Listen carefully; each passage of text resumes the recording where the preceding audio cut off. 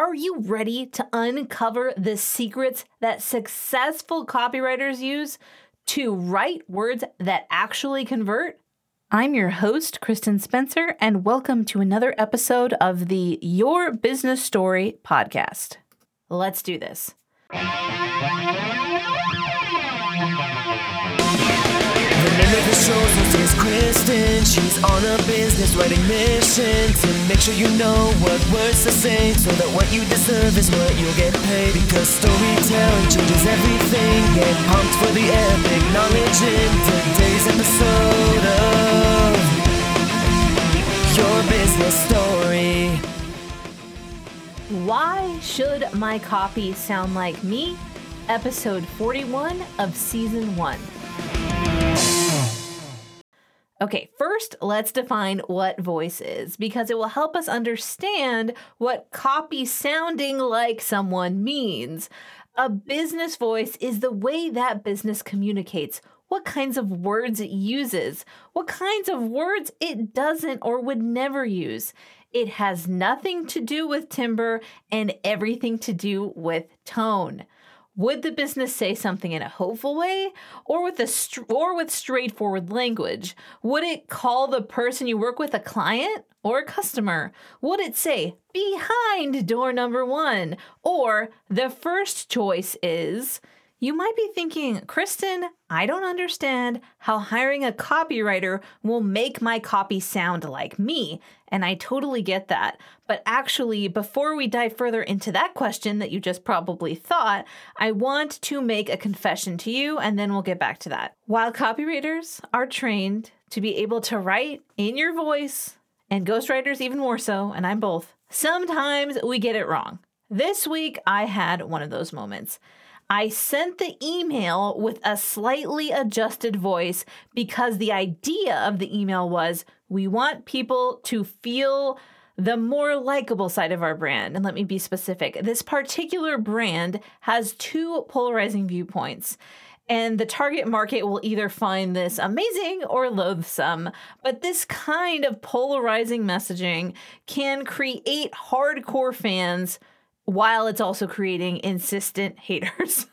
So as I was writing the email, I was thinking, okay, we need to lean into the nice side of this messaging. But then I got it wrong. I added a piece of the more brash messaging in there for good measure, but I toned it down too much. The response was immediate. That doesn't sound like me, the business owner responded, and that totally made my stomach drop. Even someone as seasoned as I am can get it wrong. But why did I get it wrong, right? How can I turn this into a lesson for myself? Because I was tempted to add more of the voice that I personally like. Normally, I don't have the temptation to choose the voice I like better because most brands only have one voice. And most brands should only have one voice, but meaning like I had more than one I could choose, and that's the problem. But I'm going to put this moment in my pocket, not as failure, but as a useful lesson. It doesn't matter what I like. It doesn't matter what I want.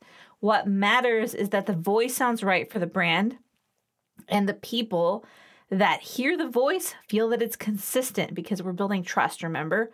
All right, let's take a few seconds for our sponsor break because their business stories matter too.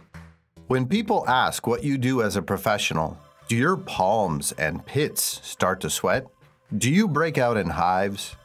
Well, don't worry, we've got you covered. Today, you can take Literary Symmetry's complimentary 30-minute masterclass to help you craft your one big sentence so that next time you have 60 seconds to share your story, you know exactly what to say. Because your business story matters. Sign up today at literarysymmetry.com/pathway. And now that Kristen is disconcertingly caffeinated, back to the show. And now that I've made that confession, let's talk about why your copywriting needs to sound like you and how hiring a copywriter should actually make that happen easier. So why should my copy sound like me? However you show up in public, whether it's in person to a meeting or online in a networking situation, it's important for you to be able to keep consistent messaging going without getting exhausted. Do you know how often actors actually act? Do they do it all day, every day? No, because they would be exhausted. Are there method actors? Yes, we're not talking about them. That's like a whole separate sort of like awesomeness. So most of you listening are not actors, and I am certainly not one. So we would be exhausted even if we only needed to act a little bit. So this is the first reason why you need your business voice to sound similar to your own voice.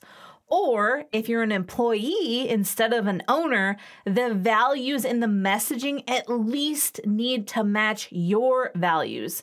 Pretending is exhausting, and you need to be able to sustain. The next reason is that it's important for your business voice to sound like you, because then you will attract people who like you. If it doesn't sound like you, you will attract the people who like the fake voice you're using, and working with them will feel super hard. Again, you need to be able to sustain. These are two compelling reasons to make your business voice sound like you. And if you're not convinced, just think about how you would feel if you got to know someone who owned a business, trusted that person, and then found out the real, authentic way they act and speak doesn't match their business voice at all. How would you feel? Yeah, you don't want your clients or customers to have that feeling, do you? So how can hiring a copywriter make this happen even faster? It is the job of a qualified copywriter, a trained copywriter, to figure out what your brand sounds like based on interacting with you, and also what your brand doesn't sound like. And guess what? They should write both of those things down somewhere so that anyone on your team can take a look. And boom, they know what you would say. They know what you wouldn't say. And the copywriter themselves can also use that to create your messaging. And honestly, if I had looked at the report for this business for one more time before I wrote this email, I would have remembered that. I wouldn't have gotten myself into trouble. And I'm just telling you, I'm not perfect. I make mistakes. You do too. We all do. And the best thing to do is learn from them, move forward, and be transparent with each other that none of us have all of the answers. I want you to know that you are amazing. I believe in you, and your business story matters. Talk soon. Thank you for listening to my mom's radical podcast. Cool face emoji. And if you want to be radical like my super awesome mom, then you should totes check out her Impact Accelerator. You just need to leave a review of this podcast and screenshot that baby and send it to impact@literarysymmetry.com. And like my mama always says, your business story matters. Hey, I don't sound like that. Let's do copyright.